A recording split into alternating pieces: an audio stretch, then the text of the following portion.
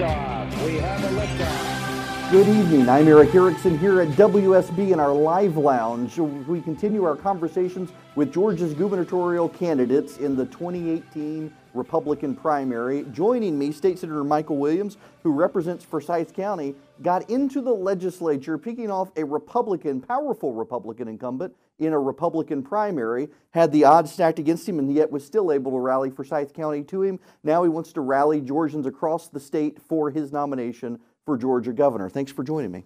Oh, thanks for having me. And I also have to say a big part of that victory was you and the endorsement you gave us. You were one of the very few candidates I got out on the campaign trail for, and was glad to get you in the state Senate. So as I mentioned before we got on air, I've been telling people these are more probative. We've got 5 of you running so far in the Republican primary, and it's your chance in the next hour to really explain to people what sets you apart, why they should vote for you. And to begin with that, just to get to your background, why does a successful businessman decide to pick a fight in a Republican primary and get in the legislature? That's a great question. And for me, it stems to the frustration that I've experienced running a small business. I used to own a chain of barbershops called Sport Clips Haircuts. I had 18 locations, 160 employees. Barely made it through the 2008 financial crisis, started to hit on all cylinders again, and then Obamacare came into play. And I didn't see how my small business could afford the weight that has become Obamacare.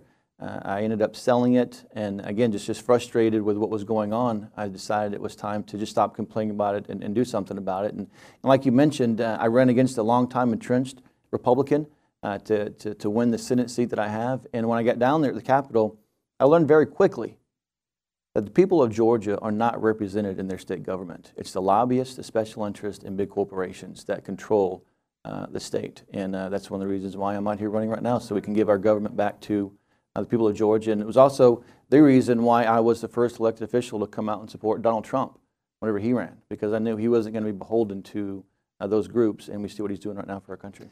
Well, along those lines, you mentioned the beholden interest. We allowed listeners to submit questions.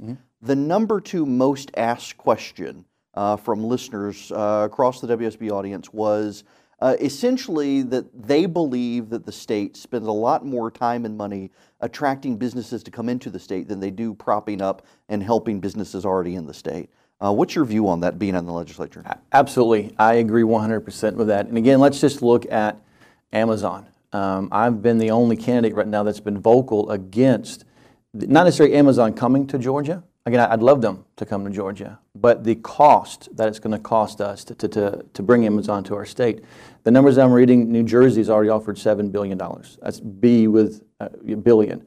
I've read reports where it's going to be $9 to $11 billion that Amazon wants. That's $200,000 for 50,000 jobs per job, and that's about a 100-year payback. So why are we giving our tax money to the largest corporation in the world to come here to Georgia when we have small businesses around the state that could benefit from it? One of the stories I like to tell is there's a guy right now in Forsyth County.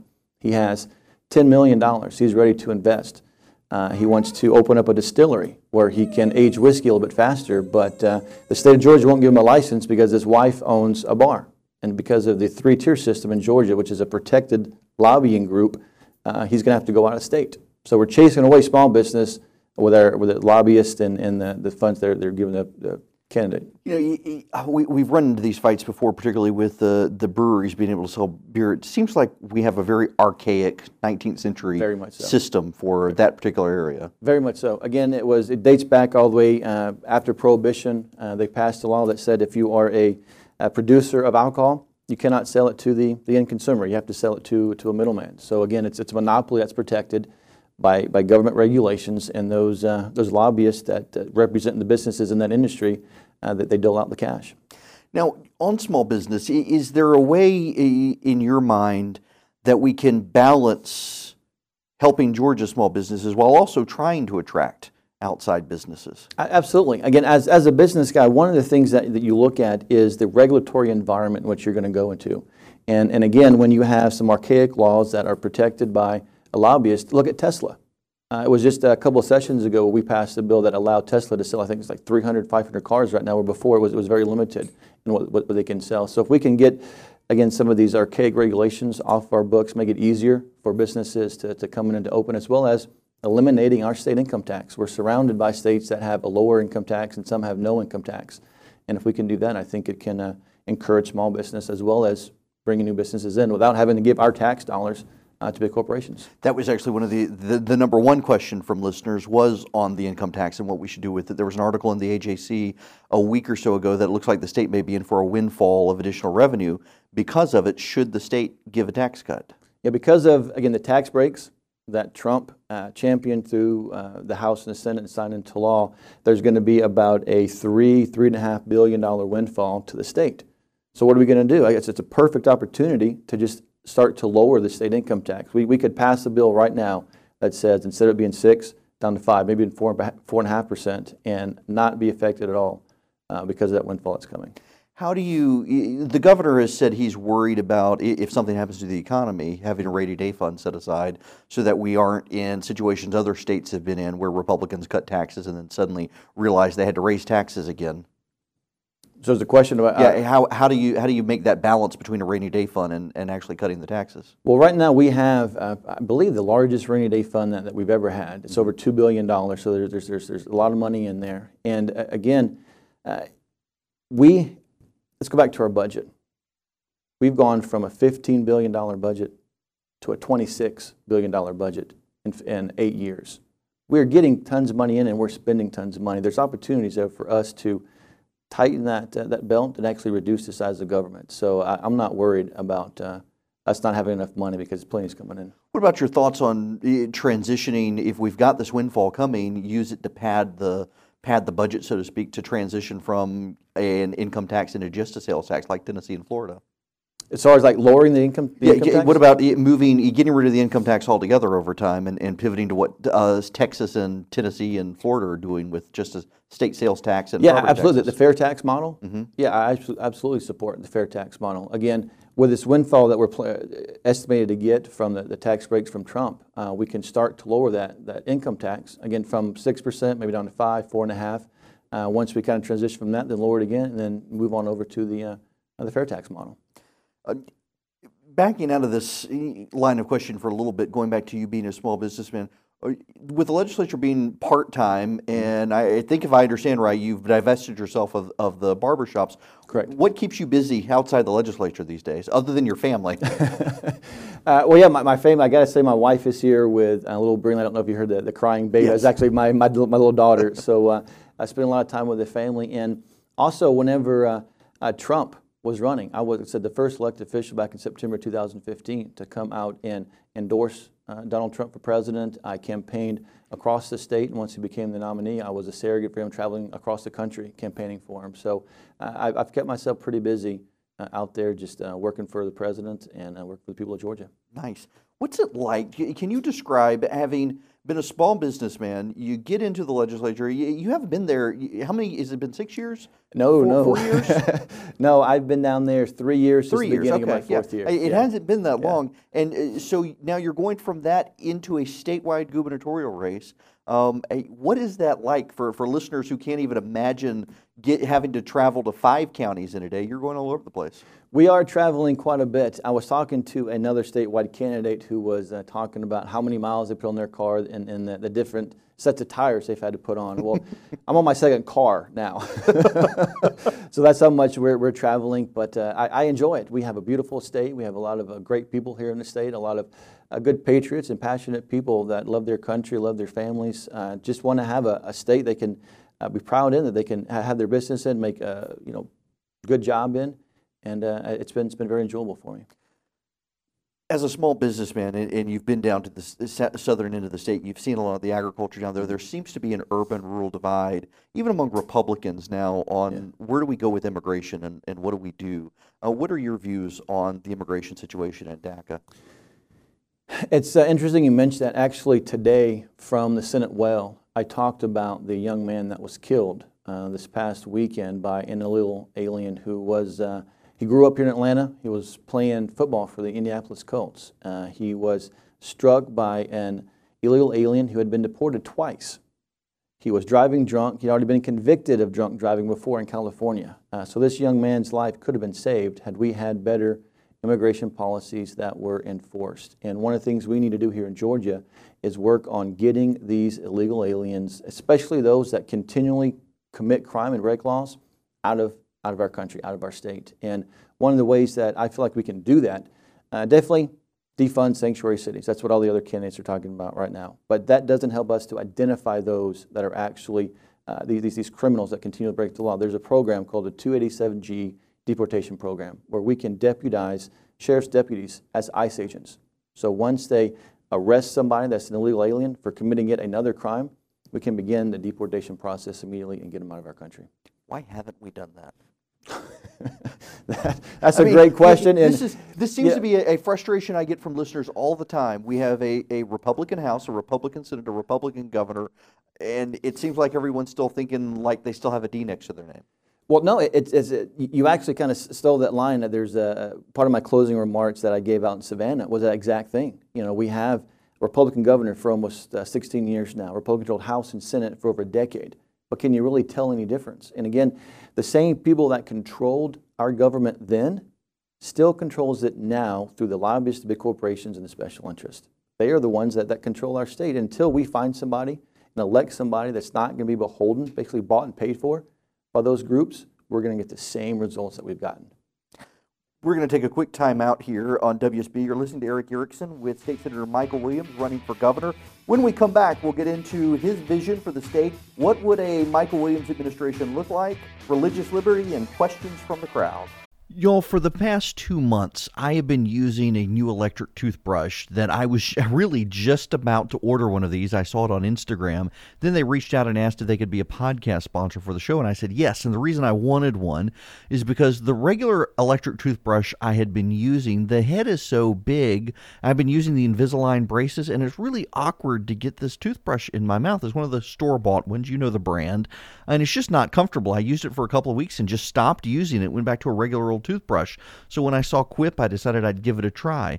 The cool thing about Quip, it's an electric toothbrush, but there's no charger. You don't have to worry about putting it on a charger every day.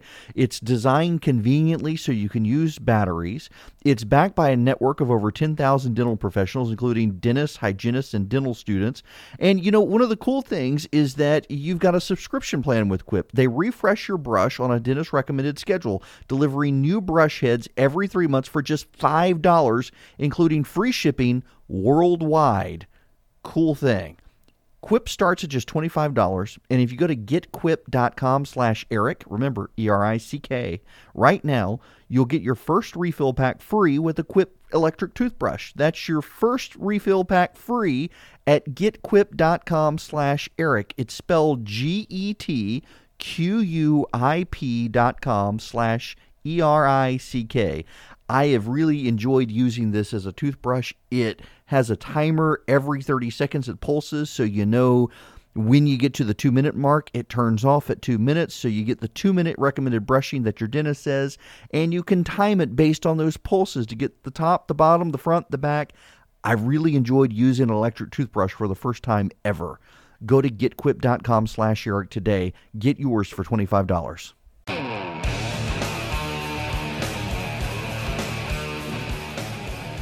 Welcome back. This is Erick Erickson here on WSB. I've got State Senator Michael Williams with me. He's crisscrossing the state in his bid for the gubernatorial nomination for the Republican Party.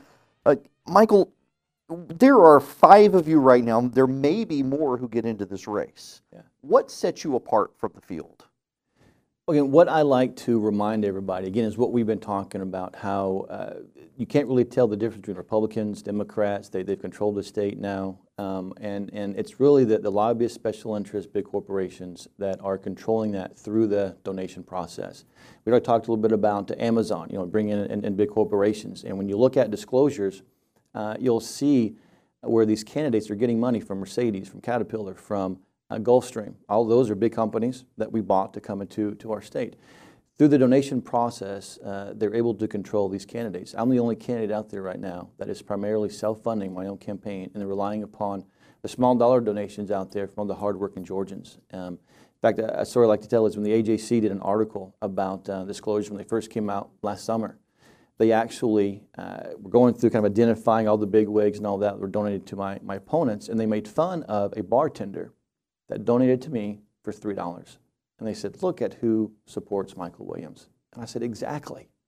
That's who we want out there supporting a candidate so that when they get elected, when I get elected, I can represent the people of Georgia, not the special interest big corporations and the wealthy elite. Regarding special interests, so we were talking about this during the commercial break. We could go through on Amazon and say what New Jersey or Illinois offered, what Texas has offered, but you and I can't say what Georgia offered because no one is allowed to know what Georgia offered. It's a secret. You know, we're offering billions of dollars, but nobody can know about it. That's one of the things that's frustrating for me is the lack of transparency, not just in that, but in the legislative process to begin with. We can have committee meetings where we're talking about bills, where people are invited, but then once it goes through the process, it could end up going into a small room with only 3 senators and 3 House members discussing whatever they want to talk about, and then we only have an hour to vote on it. That's called the conference committee process, and there's no transparency to it, and anything can be put into that bill. So it's one of the things that we need to do here in Georgia is provide some sunshine on what happens underneath the Golden Dome. If you're not taking contributions from a lot of the corporations, and which legally in Georgia you can, it seems like it may be you're going to have to spend a lot of your own personal money to make this happen with 159 counties out there and crisscrossing the state. I don't see my wife in the room right now, but yeah. It's going to be a lot. It's going to be expensive.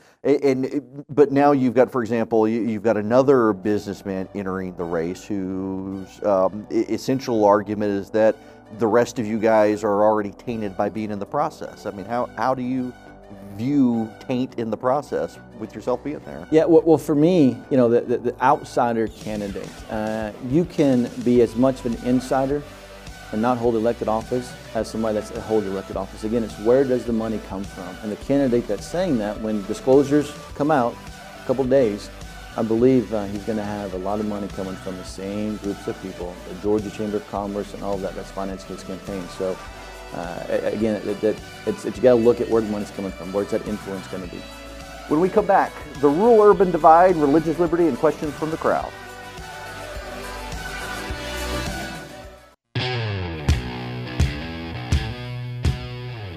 It's 36 after the hour. I'm Eric Erickson here on News 95.5 AM 750 WSB with State Senator Michael Williams running for governor as a Republican. Gets 4 other candidates thus far in the Republican primary. When does qualifying actually happen? It's sometime in March. I don't know the exact day. After the legislature ends. Well, it's during. Oh, it is during. Yeah, I don't know if you mean to go down this road, but what we'll see sometimes happen is the lobbyists will hold their controversial bills back until qualifying, so that they can figure out who has opponents, who doesn't have opponents, and if they don't have opponents, they can vote for a controversial bill. So again, everything that is done down there is by design to get the lobbyists and special interests what they want, and not the people of Georgia. Wow. So one of the big issues that lobbyists are having a real impact over, there was the Rural Study Committee. One of the proposals that came out unanimously from that committee is swapping out the franchise fee that are in cell phone bills and whatnot and moving it over to a sales tax that could potentially be used against Netflix, iTunes, Spotify, things like that. Regardless of the merits of that proposal, there is a real growing, it seems like, and substantive divide between rural Georgia and the Atlanta area. I mean, for example, I've encountered, in fact, we had several questioners who were asking, referring to the North Georgia Mafia, not meaning Forsyth County, but the Gainesville, from the governor, the lieutenant governor, the Speaker of the House, a feeling like that area of the state, that rural area of the state is starting to grow. What about the south end of the state? And I encounter all over south of I-20 people who feel like the rest of the state is being forgotten as Atlanta organically or through policy is growing towards Birmingham and Charlotte. Yeah, basically the 2 Georgias.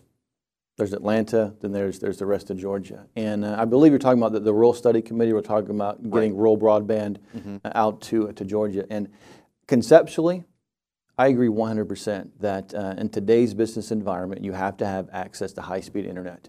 What I disagree with is using tax dollars to do that, and then once it's done, to turn that asset that we just spent billions of dollars over to an organization that, again, I'm a CPA.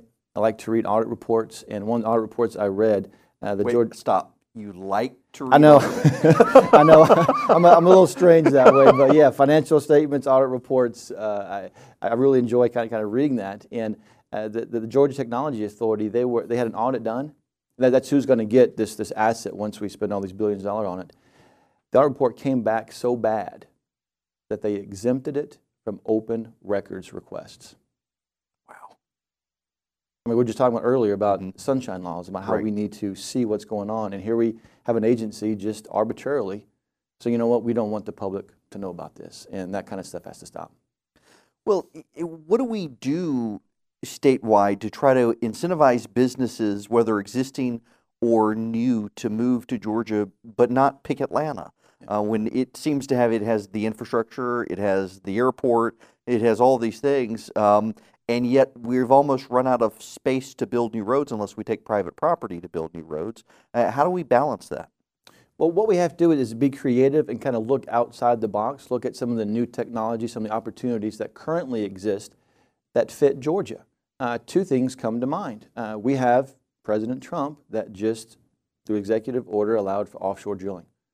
Florida, the south of us, said they don't want to do it. There's other states that are saying they don't want to do that. It's a great opportunity for Georgia to say, you know what, we want to be part of this energy revolution. We want to help make our country an energy exporter, energy dependent, and we can start drilling offshore while protecting the coast. I know there's a lot of concerns out there about, we want to keep the tourism and our beaches beautiful. I believe we can do both, and then take advantage of that, as well as the agriculture, hemp.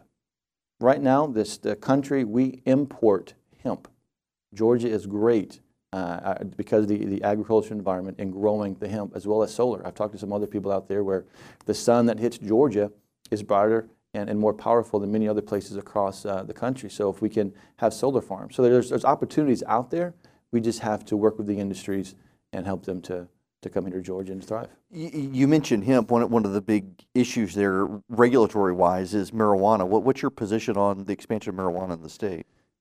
I support the expansion of medical marijuana here in the state. One of the things that just kind of baffled me, my first session, we voted to legalize the possession of medical marijuana, but we didn't provide a way for them to gain access to it. So you could have it, but you couldn't get it. It didn't make any sense. So there's families out there, there's people out there that are suffering that believe that they can benefit from this plant, and I believe very strongly that we need to allow for the growing and safe access here in Georgia to those people that need medical marijuana. Economically, if you diversify South Georgia, we've got a block now just because of the way the state Senate and the state House are structured. So many of the votes in the population are Atlanta and North Georgia.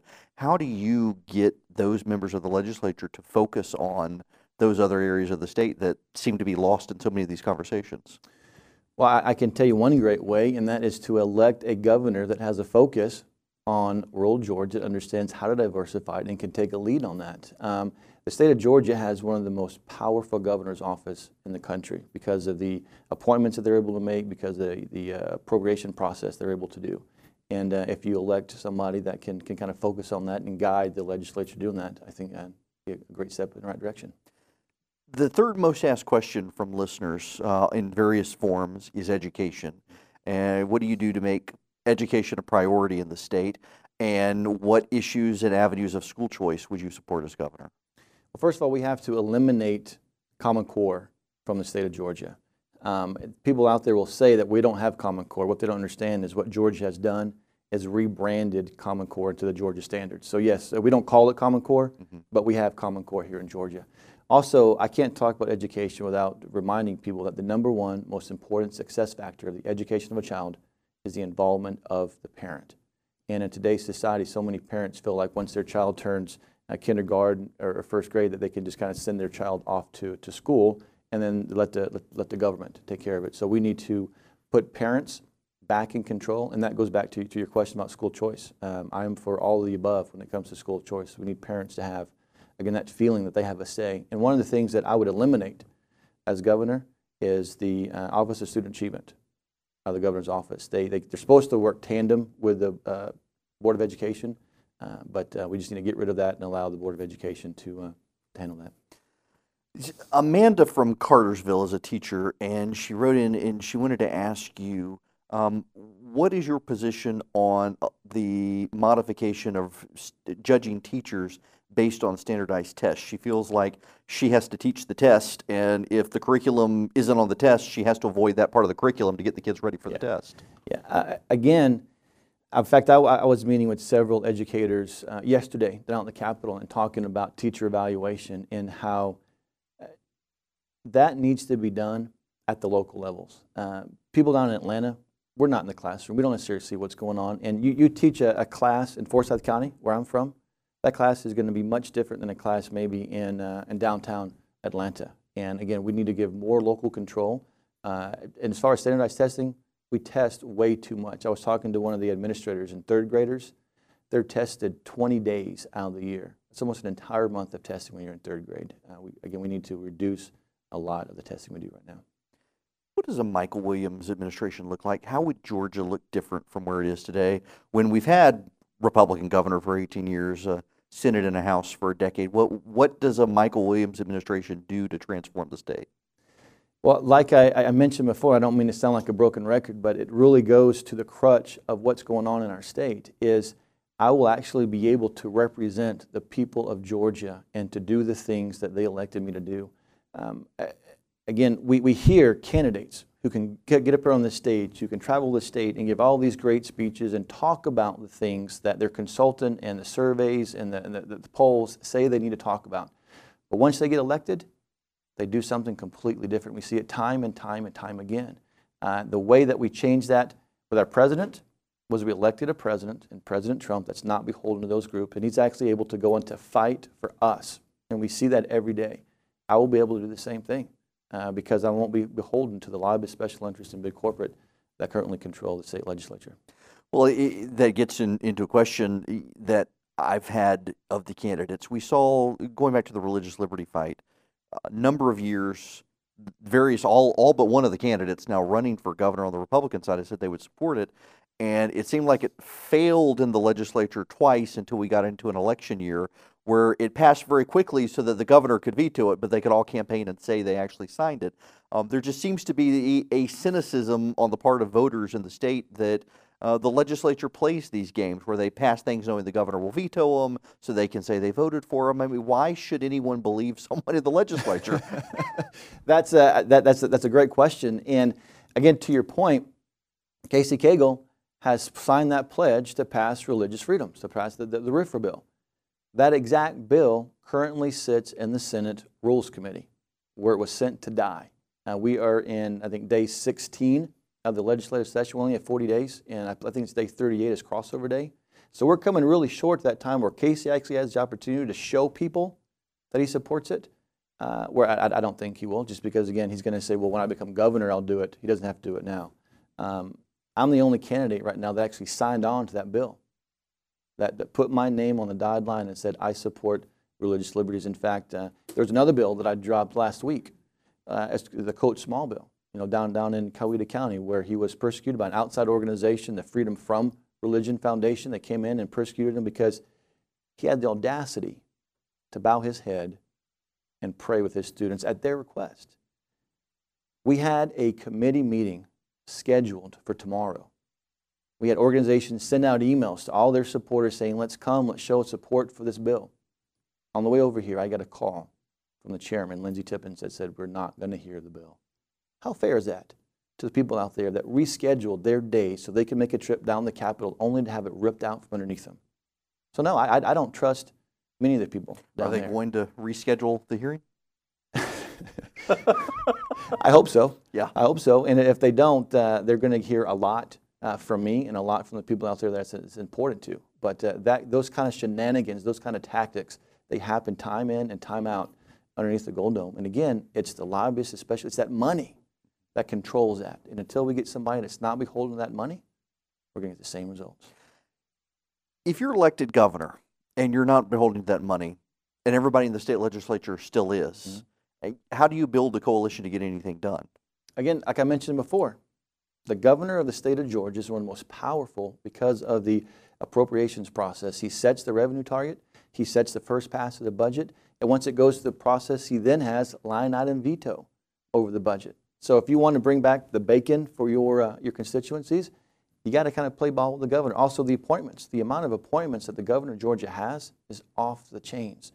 Through the appointment process, we can influence different things. So just through that position, I would be able to get some of this legislation through. Once, in addition to that, the people. We're out there, I'm out there talking about some of these things that we want to get through. The people in this crowd, the Republicans out there that they want, if I'm out there talking and saying we need to pass this bill, call your legislator, call your senator, call your House representative, they're stopping it. You put the public pressure that thought that they might not get elected will make them do it. You mentioned the appointment authority. One of the listeners, let me make sure I get the name right. Eric from Lawrenceville wants to know what your position would be on a Metro-wide transit authority superseding MARTA to try to get some comprehensive transportation plans for the metro area. Yeah, first of all, what we need in Atlanta for mass transit is one single authority. There's way too many authorities down there that are kind of bumping heads, fighting over territory. And before we expand MARTA, I mean, we don't need to expand MARTA until we can get the Beltway inside of the 285 perimeter, that mass transit figured out. Because right now you can take the MARTA down to your station, and then where do you go? That kind of last mile, there's really no way to get anywhere. So we got to figure out that last mile inside the Beltway before we expand it. I'm Eric Erickson talking to State Senator Michael Williams. When we come back, we'll wrap up our conversation and see why Michael thinks you should vote for him.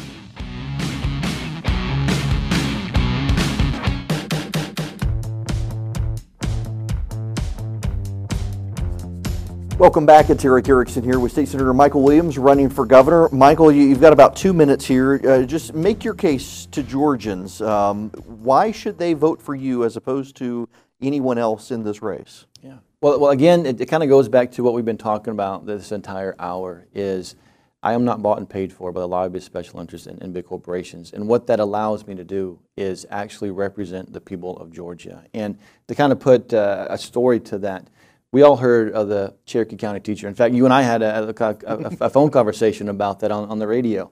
They kicked out 2 students for an Make America Great Again shirt.